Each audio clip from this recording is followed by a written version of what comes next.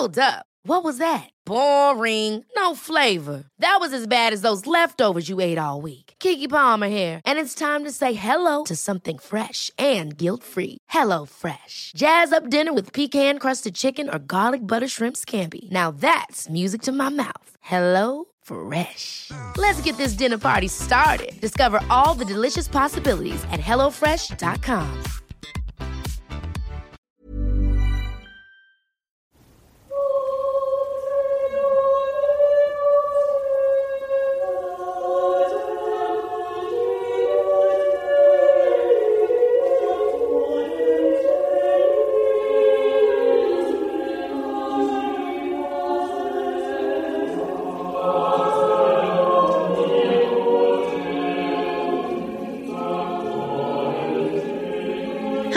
Welcome to Watching the Tudors. I'm Heather.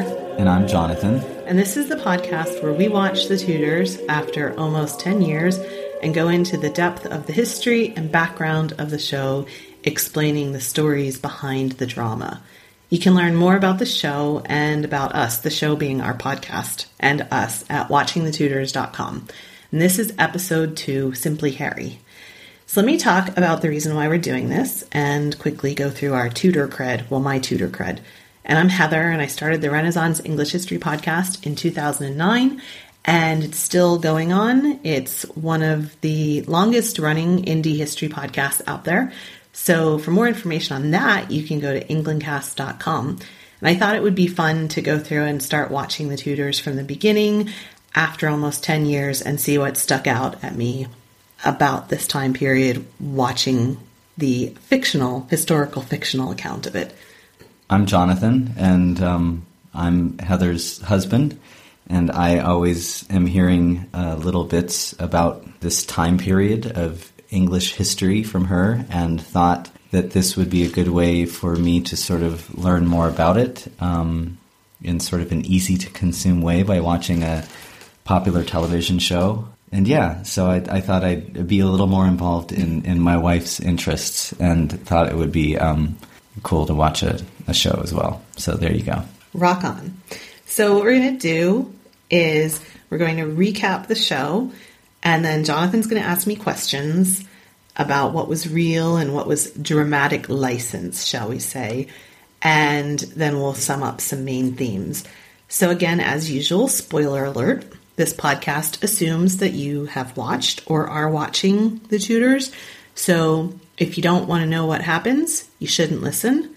And as Jonathan pointed out last time, there's also spoilers in terms of like long-term. Yeah, like long-term spoiler. Like we're going to try not to give things too much away, but there's certain things that we just kind of assume you might know, like why Henry VIII is kind of famous and things like that. So yeah.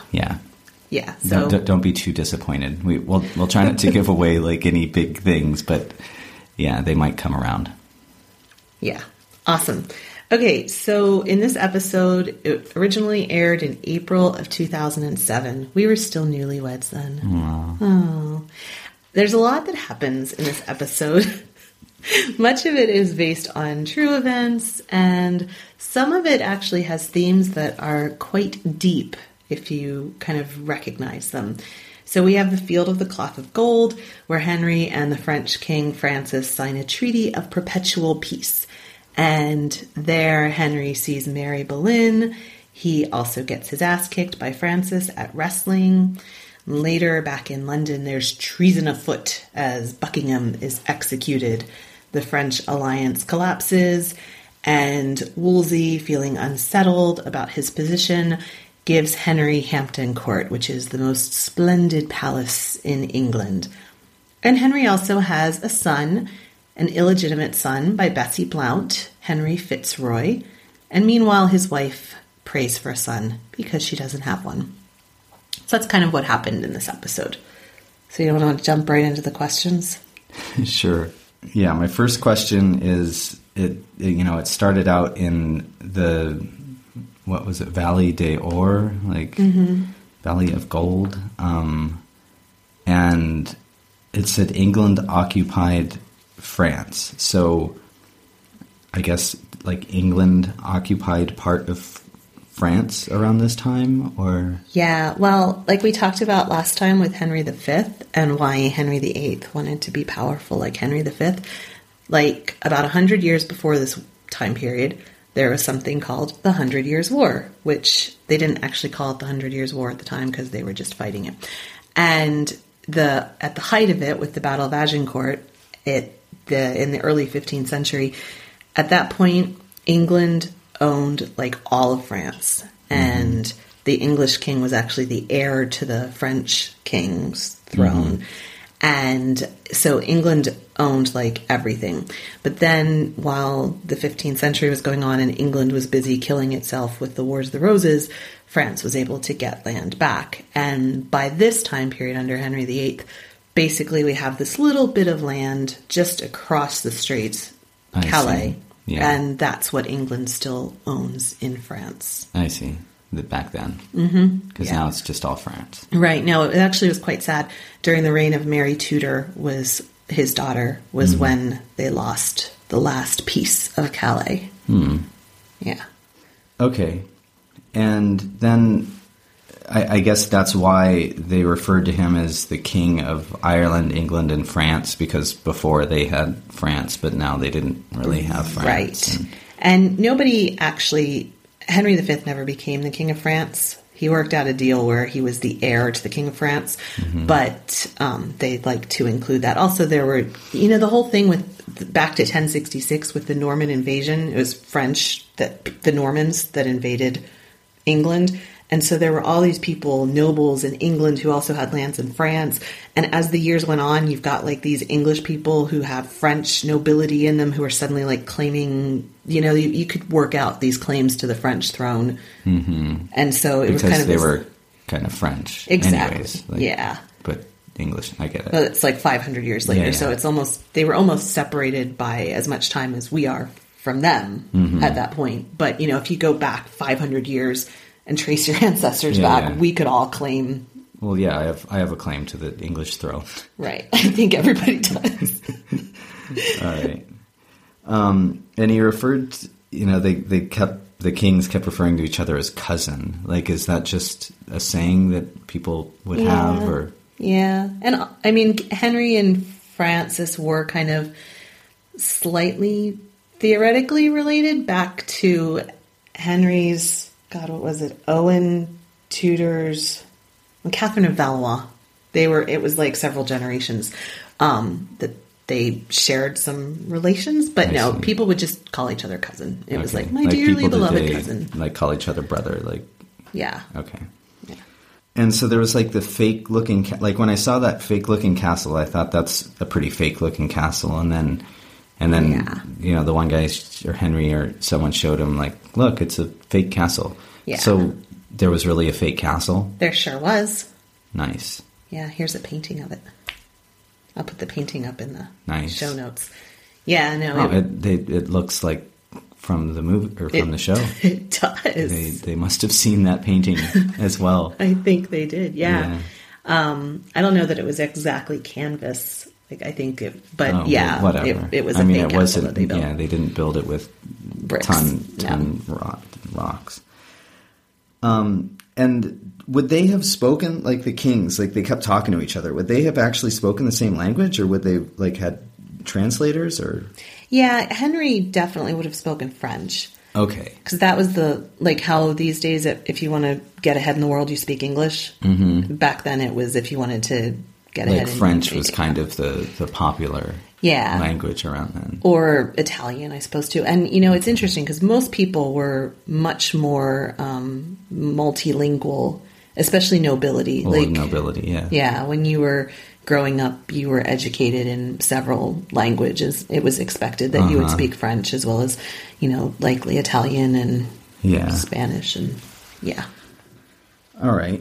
And then they had the scene where they, brought in their children to get married. Yes. Well, not right then. He said, introduce you to your future husband. Yes. Would they... I guess how would that work? I know there was arranged marriages and stuff between kings or, their children. But would they marry children, or would they just set them up so that when they became like 10 years old or something ridiculous, then they would marry? Or would they just marry him when they were like a baby? Or yeah, so it would depend. You were sometimes married by proxy if you were really young, and different people would stand in for you. So what is it? I mean, they would stand in for you at the ceremony, or they would like, or like your older cousin would like be literally married to the guy until you grew up? No, no. They would have a ceremony, and it wasn't like your older brother, but it would be like some high-ranking noble would say, you know, I'm taking the place. On behalf of whoever, I'm marrying so-and-so, such and such, yeah. And then when the young person grew up to some age, then they would... Yeah. Like, but the thing is, what they would usually have is a betrothal ceremony, which contractually counted as marriage, but marriage wasn't considered officially marriage until there was consummation, which that young they couldn't have. So they would have a betrothal ceremony, which would essentially seal the contract and say, okay, boom, this is done, because that was a binding contract. If you were betrothed to someone, and that Henry ran into problems later on in one of his wives when, and even Anne Boleyn, there was this idea that there was a pre-contract, and those things were taken really seriously. So the people who go on The Bachelor and get engaged at the end of it would have had like serious problems. You so they would either have a betrothal ceremony or there would be a proxy ceremony. Okay. Something like that. And Mary I don't think Mary ever had that with, I think it was just, they reached an agreement. Yeah, well, they were going to, but then, you know, he wanted to ally against the French with the Spanish, so he probably would have pulled the plug on that one. Yeah. Yeah. So they were drinking wine, and the alcohol fanatic in me wonders, like, what was wine like back then? Was it like the wine we know now, or was it like stronger or weaker, or just tasted different? I mean, I guess you haven't tasted wine from back then. But. No, I haven't. But the one thing that is important to remember is that people really didn't drink water at this time period at all. Water wasn't clean. There weren't, you'd drink from the same streams that like your cows crapped in, and there wasn't any kind of filtration or anything like that.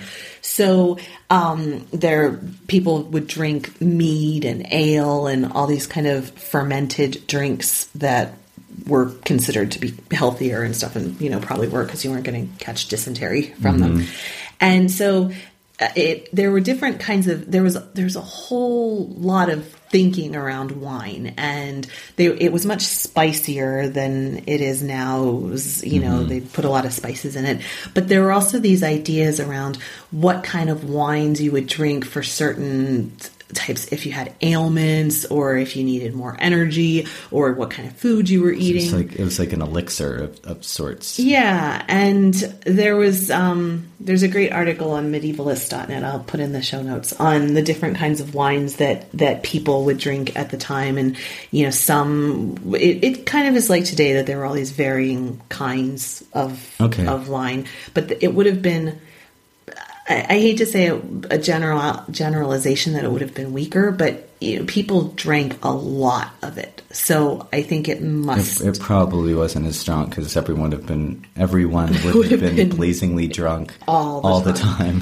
Yeah, exactly. And so Okay, so most likely weaker. Yeah. So the bird cake, like Henry gave, what is it, Francois? The cake with the birds that flew out of it. Yeah. Like, that's like real or something. Yeah. Like, what was that? What does that symbolize when someone gives you a bird cake? Well, I don't know what it symbolizes exactly, but there was a cookbook that came out in 1598 that said that you can make a pie that the birds may be alive in and then fly out when it is cut up. So hang on. Yeah. There was like cookbooks in the 1500s, like. Well, especially the printing press was introduced to England in the late 15th century. Was that like Gutenberg? Well, Gutenberg, William Caxton did it in England. So, Okay. yeah, Gutenberg was the one who Okay. initially did it. Okay, and then Caxton. brought it to England. And actually, Henry VIII's grandmother, Elizabeth Woodville, was a very early patron of printing. Nice. And her brother, in fact, Anthony Rivers, was paid for a lot of printing to be done. Nice. So early on, it was, very expensive. But by the end of the 16th century, there was actually around St. Paul's, there was Stationers' Row, and that's where Shakespeare would hawk his plays. And, there would be people doing pamphlets and flyers. Suddenly, by the mid to late 16th century, it became inexpensive enough to So put it up wasn't like flyers. only royalty could Right. have... Huh. Yeah, and it was still expensive. No, you I weren't know. gonna- I know. Like, yeah. The but- average Joe Schmo working Yeah. a minimum wage But it wasn't job like the gonna- only thing that they printed was the Bible or something. I mean, Right. they had like cookbooks and stuff. That's Yeah. crazy. And so who would like be able, I guess we're kind of getting off topic a little bit. That's okay. Who would be able to get like these cookbooks? Like the different lords and stuff? I mean, Well, I think landowners even like merchants' wives would probably want to have them in her house to give to her cook to Nice. say, can you make this? How cool. And so probably, there was also one of the things I find really fascinating about the 16th century is you have this move from England as a medieval country where the royalty was all killing each other and it was all based in blood feuds and everything to an early modern country that, where people had like books. where people had like books. And also part of that was the economy at the time was really changing into, what we would kind of call the new economy now, Yeah. although it was the old. Yeah, yeah. But for the time, it was the new economy. And so people like merchants, there was suddenly all this opportunity for tradesmen. And there always had been, but, there were a But lot. not like there was at that point. Yeah, so there was a big rise in merchant class and trading and in crafts, and in part that was because there was a big immigrant population that came over because we're really getting off subject here, but because of the religious wars in Europe in the mid 16th century, and there were a lot of refugees that came into England that brought with them crafts and trades and trading and stuff like things. that. So the economy changed a lot, and there was like a new kind of new money sort of situation. Yeah, floating around. Yeah. So what's with the bird pie? Right. So you could bake a bird pie. You would make the pastry, and it says put a hole as big as your fist or bigger, and let the sides of the coffin be somewhat higher than ordinary pies, and then put it full of flour and bake it, and then open the hole in the bottom and take out the flour. And then you have a pie that's as big. You have the whole, I'm reading from the cookbook. And so then you put the birds in because it's already baked. And so you take that hole out and put the birds in.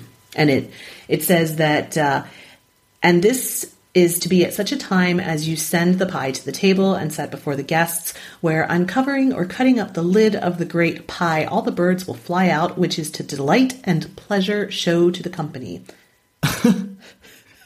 I would be so delighted. And because they Living shall not birds be flew out of altogether mocked, you shall cut open the small pie, and in this sort you may make many others, the like you may do with a tart.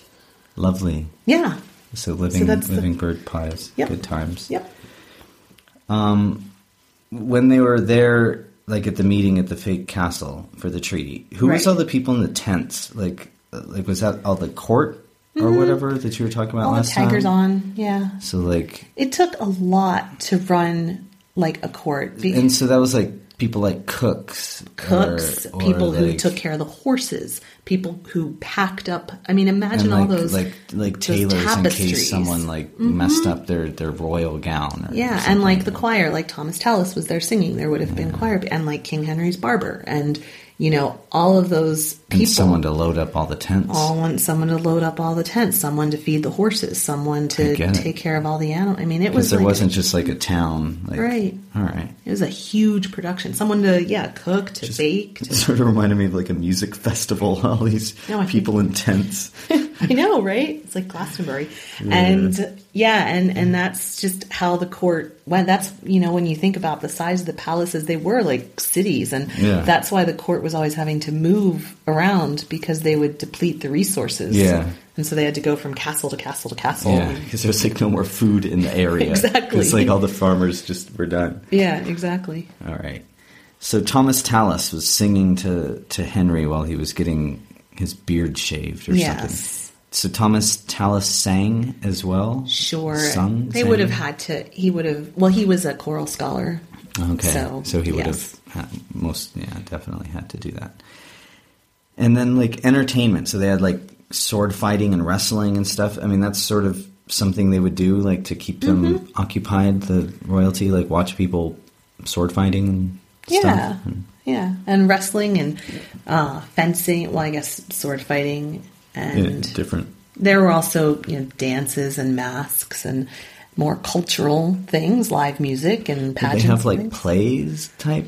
Yeah, they would have early on. They would have masks. It was called. So a mask is like similar to a play. Yeah, and it was more like incorporating dancing and telling kind of morality stories and things like that. Okay.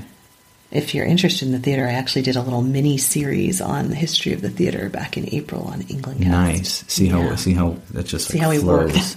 It's just like such a flow. That's cool. Yeah. Yeah. Maybe I'll have to listen to your podcast someday. Right.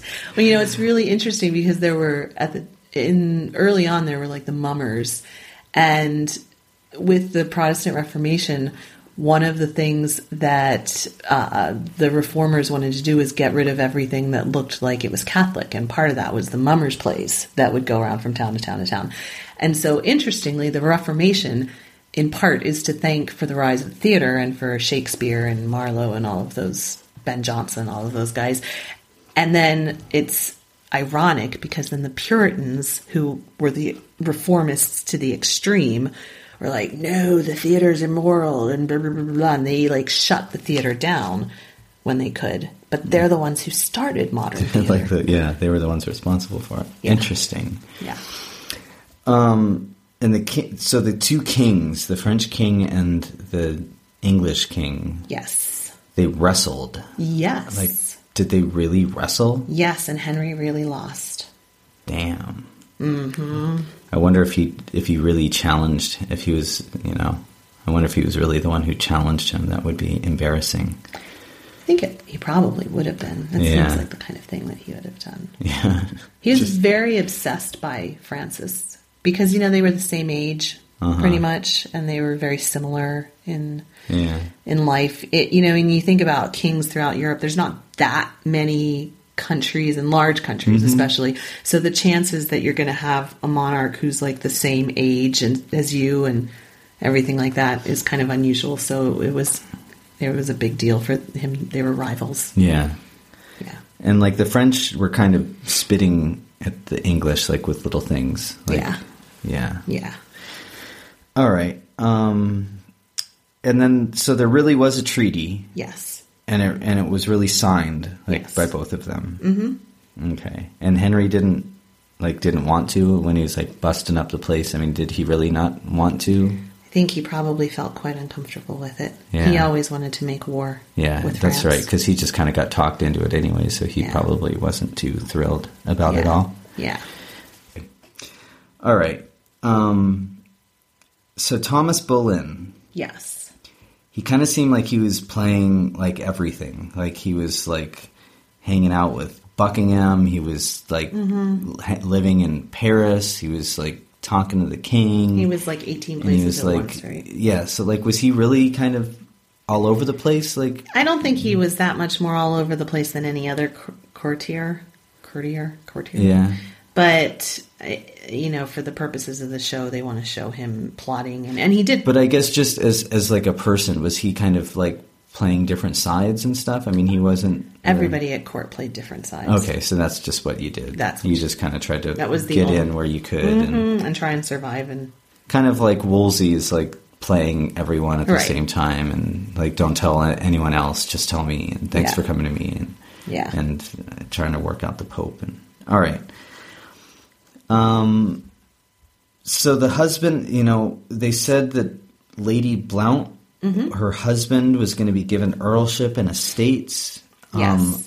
So was she was married? She actually wasn't married when she was Henry's mistress. Okay. But she was married later on. She was married off to, after she had Henry's son, she was married off, and her husband was given a lot of estates and things like that. It was kind of a coup for him because she was recognized as the mother of, Henry. So it was like keeping her comfortable, like through him, because they wouldn't give her stuff. And he was quite happy to have it because it was quite an honor. You get all that stuff. Yeah. That's cool. And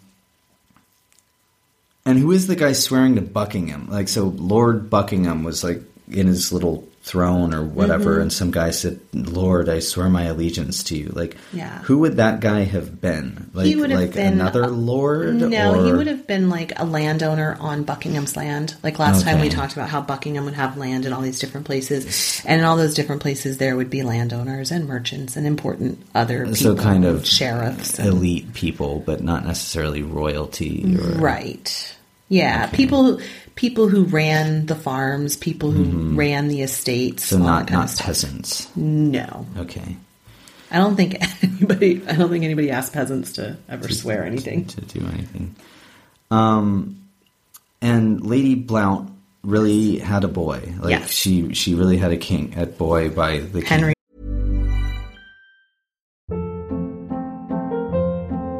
Hold up. What was that? Boring. No flavor. That was as bad as those leftovers you ate all week. Keke Palmer here, and it's time to say hello to something fresh and guilt-free. Hello Fresh. Jazz up dinner with pecan-crusted chicken or garlic butter shrimp scampi. Now that's music to my mouth. Hello Fresh. Let's get this dinner party started. Discover all the delicious possibilities at HelloFresh.com. Fitzroy, yes. Yeah, they said that later. I just didn't know if it was like a real... Yes. And then they had Buckingham arrested. Yes. And, like, for treason. But, like, how did they know? Just because, like, the king found out? Or, I guess, I don't know if we know this. Or... Well, so Buckingham... Buckingham, he never really liked the Tudors because they were a new dynasty, and his blood went back. It was the Plantagenets were the dynasty before the Tudors, that the houses of Lancaster and York were from, and he had Plantagenet blood running through him, and he thought that he had better claim to the throne than Henry II, which it could be argued that he likely did. I don't know, but. Anyway, so I'm sure that he would talk to people, and there were witnesses against him, and he was tried before a panel of 17 peers, and that he intended to kill the king, and he prophesied the king's death, which was as much of a crime as actually trying to kill the king at the time. Well, that's kind of like now you can't like threaten to do something or say you're going to do something to the president or something. That's a crime. Even if there's a biographer called John Guy who writes Tudor biographies, and he said that he thinks this was one of the few executions of high personages under Henry in which the accused was almost certainly guilty. But this is like probably the only person who was rightly executed by Henry. Huh? But Thomas More complained that the evidence from servants, so they had evidence from servants, that the evidence from servants was hearsay. Yeah, well, More liked everyone. Right. He was a humanist. Exactly. Are you going to start using that? I'm a humanist. Oh, you humanist. I'm going to use it against people. You're just a humanist. Okay, so Wolsey. Yep. Wolsey. Cardinal Wolsey. He seems like he kind of was the one running things. Yes. Was he kind of the one running? I know he didn't have the final say on stuff, but he was kind of the brains of the operation, I guess, if you want to put it like that. Yeah. And that's how, we talked about that last time, that especially early on in Henry's career, when Henry first took the throne, he really didn't much care for the day-to-day running of the government. He just wanted to go out and joust and exactly have ladies and wrestle with people and Yeah. eat. Yeah. And do fun stuff. Who wants to like be bothered? Exactly. Running a country. Yeah. Wolsey, he wanted to do that. So Yes. there you go. So it seems like to me, not knowing like where this is all going, like the whole overriding stuff going on, it seems like things are going really fast. Yes. Like, is there just a lot to happen? Like, I don't know how they're going to get through five seasons, is it? I don't know it. Yeah, something like that. Something like this. I don't know how you're going to fill it up. I mean, it seems like they're going to be done with everything in like a few episodes. We've only gotten through like a year so far. I mean, there's so much drama. Like, that's why people still love the Tudors. Because it's just like this full of drama. And like most Yeah. of this stuff is true. Like, I'm really surprised actually at how much of this stuff is true. Because I would have guessed. Well, I'm not true saying in that. principle. Yeah, I mean, that's Yeah. what I mean in principle. Okay. I mean, Yeah. it's not like all these conversations took place, but just, I don't know, just like him having the kid and like his queen can't have a son and the treaties and wrestling. Because it's like the wrestling, right? I interviewed for my podcast, I interviewed Alison Weir, who's a very famous author from this time period. And I asked her in the interview, why do you think this period still has such a hold over us? And she was like, because where else can you get such drama that was like really happened? Yeah. No, I mean, it's kind of amazing to me. So did King Henry, did he really have a thing with Mary Boleyn? Yes. And this is, people who watch The Tudors will know The Other Boleyn Girl, which is a novel by Philippa Gregory. And it's about her. Mm-hmm. Yeah. I see. Was one of the first kind of Tudor historical fiction books that got made into a movie. And nice. Yeah. Well, we have more to watch when we're done with this. I'm into it. It's with Natalie Portman. You should like that. She's cute. She is.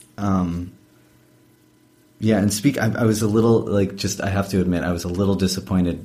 I feel like they really kind of, at least they led me to believe there would be more skin in every episode. And I was a little disappointed with this. This one. Yeah, I just got to see Henry kind of mostly naked, but...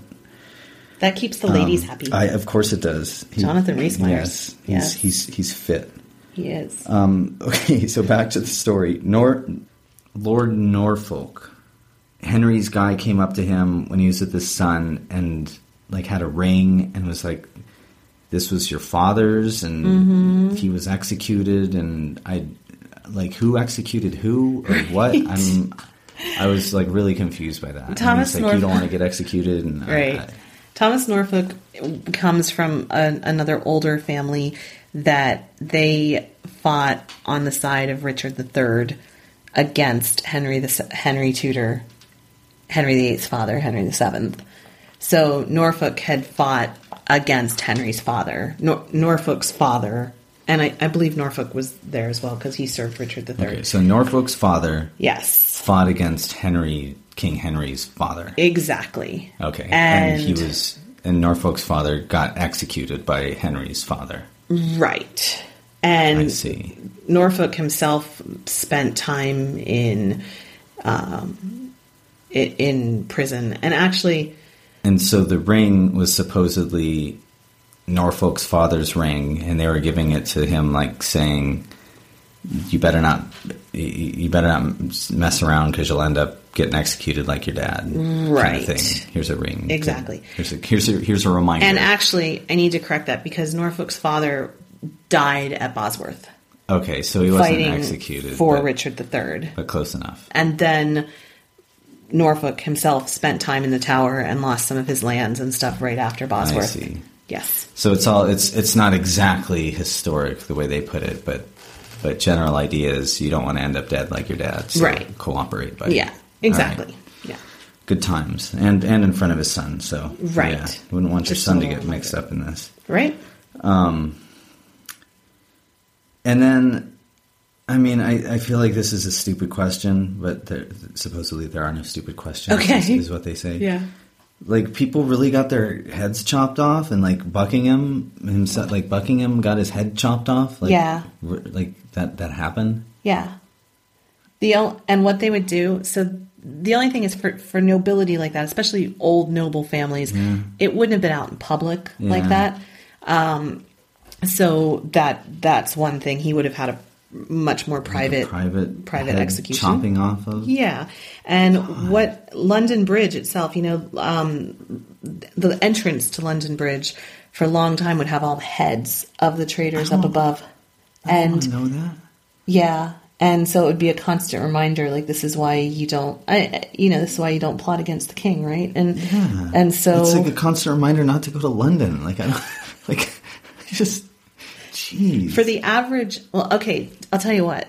For the average person who was convicted of treason like that, beheading was almost a better way to go. You would beg for having your head because chopped they off. would be hung until they were almost dead. And then they would be brought down, and they would be for brought the down. sake of our audience. Yeah, and they would have they would be castrated, and they would have their stomach bits brought out and they're burned in front of them while they were watching. And what is wrong with people? then they would have their head chopped off, and then they'd be cut into quarters, and the quarters would go to the various provinces for people to remember, this is the arm and half of the torso. Hell? Good, yeah.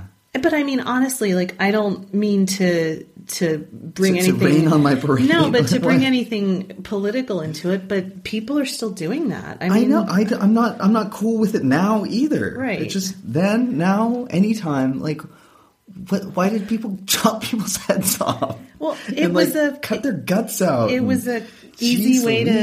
It was a quick and easy way to do it, and if you had it. If you did it well, why can't we all just dance? Or in case you can't tell, I'm a lover, not a fighter. God. Yeah. All right, let's move on. Okay, let's. So at the they were chopping a dude's heads off. They were showing Henry holding his new son. Right. And he was really thrilled about it. Yes. So the juxtaposition of life and death. Good editing. Yes. Yes. So then they had a big party. Yes. And he shot a gun? Like, Yeah. They had guns? Well, gunpowder was still very new. It was something that the Arabs had. Yeah. And so with more trading and things like that, they were able to and there were early forms of cannon that actually were in the 100 Years' War with siege machines. So they were getting their heads around gunpowder. Yeah. It still wasn't reliable enough to really be used on a regular To basis. shoot people. So you couldn't just request being shot instead of having your head chopped off. Right. You were probably going to have a much worse death from that, even if you did. It would be really not good. And also tiny little shells that weren't going to do anything. So, but people were starting to get their head around gunpowder at the time, and they'd use it for show. Okay. Yeah. So side question. Yes. Or whatever. And I don't know if you know the answer to this. Like, okay. I know like the Arabs, different cultures were kind of ahead of some of this culture in some ways and stuff like that. Okay. Did other people have the printing press like before? Like was Gutenberg like the first guy that we know that had a printing press? I don't think other people had it. Okay.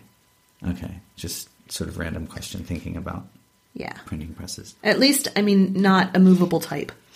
That's what made Gutenberg so special, was the movable type. So you can move it around okay. So the son. Yes. They said, I guess it was Cardinal.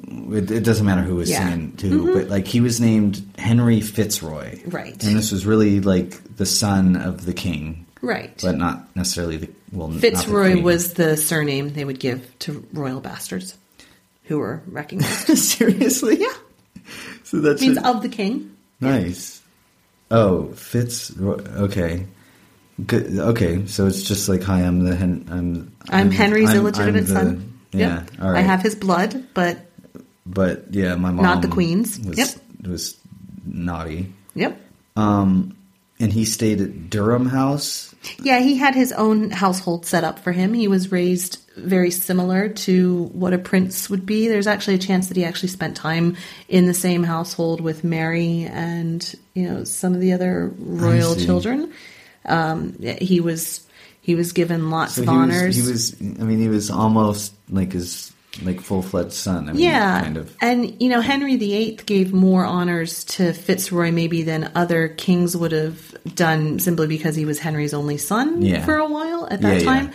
But it was pretty recognized. If you were going to recognize your son, you were going to give him honors, and he was going to be recognized at court, him be a pauper or whatever. Right. Okay. Unless you were going to argue that he wasn't your son, but most of the time, people would, if they were going to recognize the son, they would treat the son really well. Okay.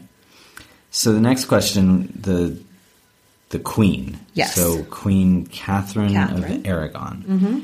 She got out of her carriage and she was barefoot in the rain, and they must have showed that for a reason. So what is that about? She was visiting the Our Lady of Walsingham Shrine, which was in Norfolk. It was a shrine that was actually built to be an exact replica, supposedly, of the room that Mary had given birth to Jesus in. And it was a shrine that people would go to pray for fertility. And so also to give the fertility saint. Or you had to walk the last half mile in your bare feet.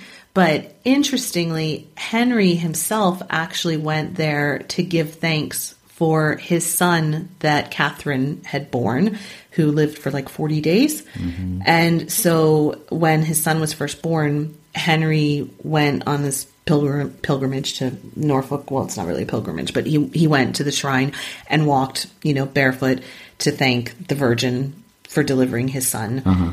And of course, the son didn't make it, so he was a bit of a preemptive sort of. He went too early, but presumptive, that's the word.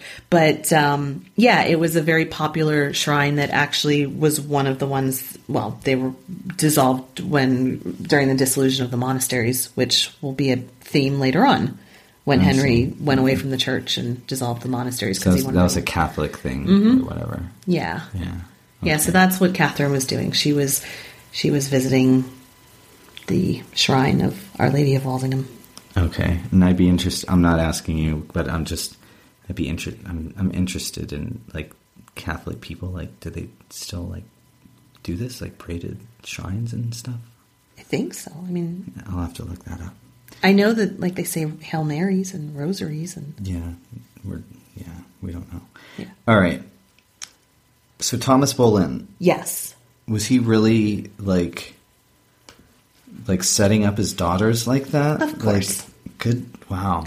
All right. Well, you have to remember that girls were used for that. Yeah, Princesses were used as a diplomatic tool. And if pawns in a bigger game. Yeah. And, that for a woman, that was where her power came from, too. So she's well, wow, Dad, you really set me up with a great opportunity. Right. I don't know. I'm so glad our daughter lives in a different time.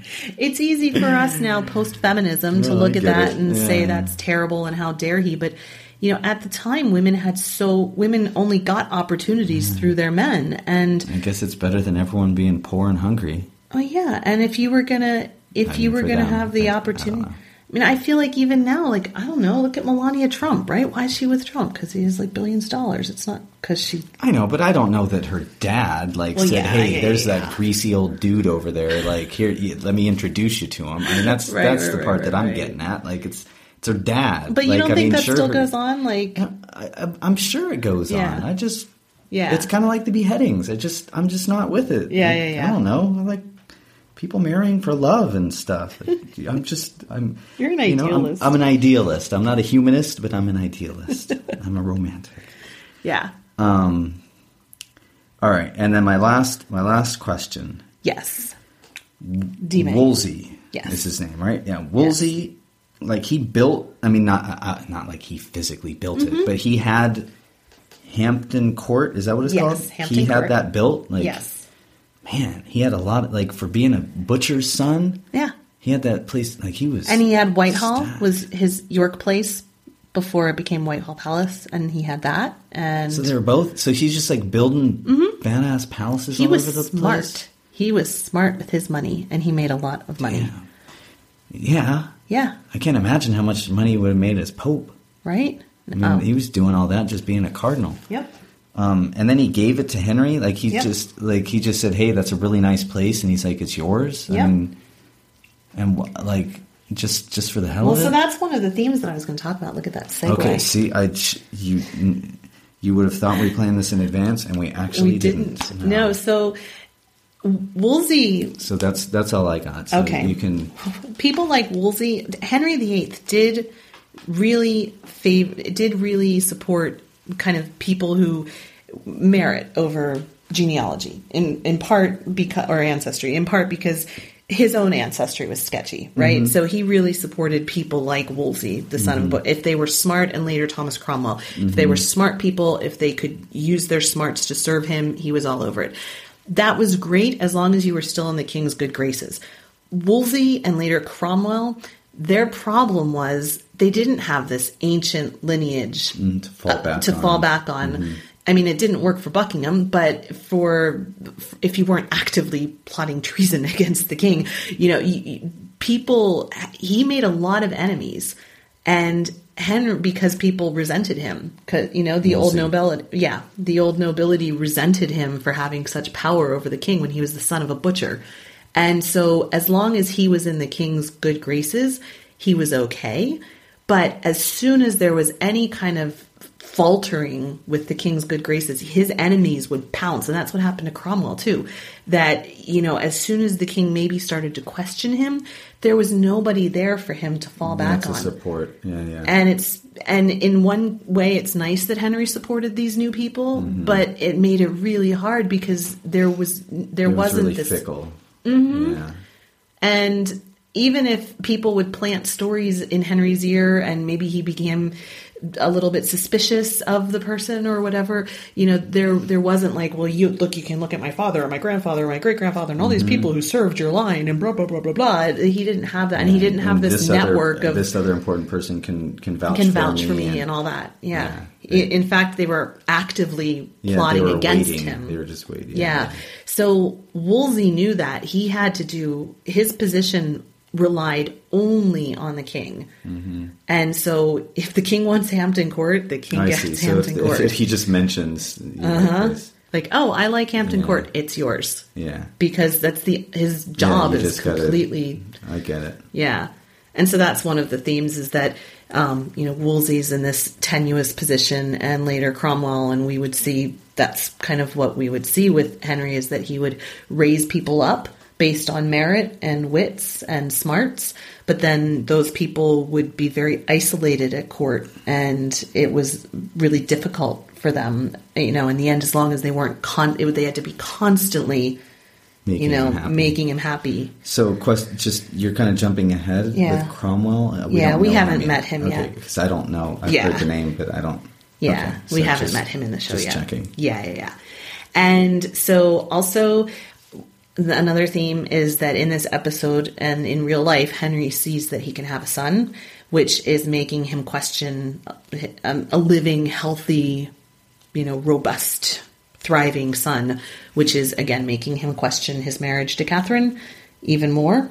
And, it would be within a few years that he would really actively start to make waves about questioning it. But, it's these doubts are starting to get planted in his head that, maybe I can't because it's her fault and because our marriage is based on breaking this law, blah, blah, blah. So there's that. And also the Tudors were still consolidating their power. So part of why Buckingham needed to be killed if he wasn't going to be loyal is he did have a direct bloodline that he had a claim to the throne, and it was a strong claim to the throne. And the Tudors were actively killing anybody who had a claim to the throne that could be perceived as better than theirs. And you have to remember that the Tudors, on one side, they were the sons of a squire, and who married the queen after her husband died, and he was like a squire, so it was nobody. And on the other side, they came from a line of bastards. And so their claim to the throne, Henry Tudor basically got the throne because all the other nobles had killed themselves off during the Wars of the Roses, and he was able to beat Richard III on the battlefield, and that's where that came from. So this early on still, the Tudor dynasty at this point is still only 40 years old or so, and there's still these people who, we look at 1485 and say, oh, that's when the Wars of the Roses ended. But at the time, they didn't know. They didn't say, oh, okay, 1485, boom, time to stop the Wars of the Roses. It was still like, there's this person who has this claim to the throne who could be a threat to me. And there's this person. Yeah. No, and they did. And there were still people being killed. Margaret de la Pole is this appalling story. She was 60 years old, and she was the daughter of one of the brothers of Edward IV, who was the Yorkist king. And so the Duke of Clarence, she was his daughter, and she was 60 years old when she was killed, and she was beheaded, and it was actually apparently quite a grisly murder because she was running around and trying to avoid the Axeman. It was like he had to stab her several times and stuff. It was like, and she was 60 years old, right? And so, the Tudors Henry Tudor's really all about consolidating his power at this point and wiping out anybody who could be seen to be a threat to him at all. And so I think that's another kind of theme that's in this episode. And finally, Henry really needed a male heir. He really needed a son. So also because of that whole Wars of the Roses thing, he needed a son that was, when he died, if he died, that they would unquestionably, boom, this is the king. This is the king. Yeah. And a bastard son wasn't gonna do that. Wasn't gonna cut it. Right. Fitzroy. Right. So I guess that's it. Cool. So thanks again for listening to the podcast. We hope you like it. And we'll be back soon with episode 3. You can learn more about us and get more information about us at watchingthetudors.com. And you can also learn more about my podcast, Renaissance English History Podcast, at englandcast.com, which is actually, if you go to watchingthetudors.com, it's in the same place. So thanks so much. Thanks for listening. We'll talk to you again soon. Yeah, take care. Oh, and if you like this show, please rate it on iTunes. It makes such a big difference to the success of shows if you rate them on iTunes. All right, rock on. Bye. Thank you.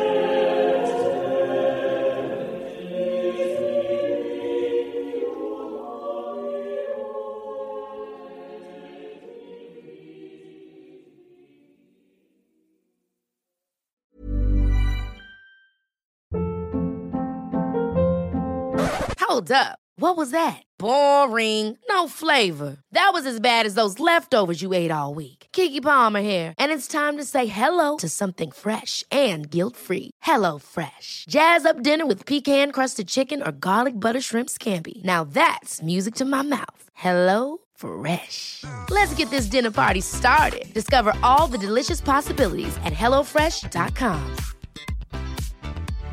When you make decisions for your company, you look for the no-brainers. And if you have a lot of mailing to do, Stamps.com is the ultimate no-brainer. It streamlines your processes to make your business more efficient, which makes you less busy.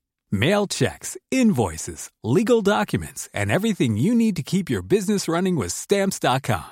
Seamlessly connect with every major marketplace and shopping cart. Schedule package pickups and see your cheapest and fastest shipping options from different carriers, with rates up to 89% off USPS and UPS rates. And with the Stamps.com mobile app, you can take care of mailing and shipping wherever you are. Make the same no-brainer decision as over 1 million other businesses with Stamps.com. Sign up with code PROGRAM for a 4-week trial, plus free postage and a free digital scale. No long-term commitments or contracts. That's Stamps.com. Code PROGRAM.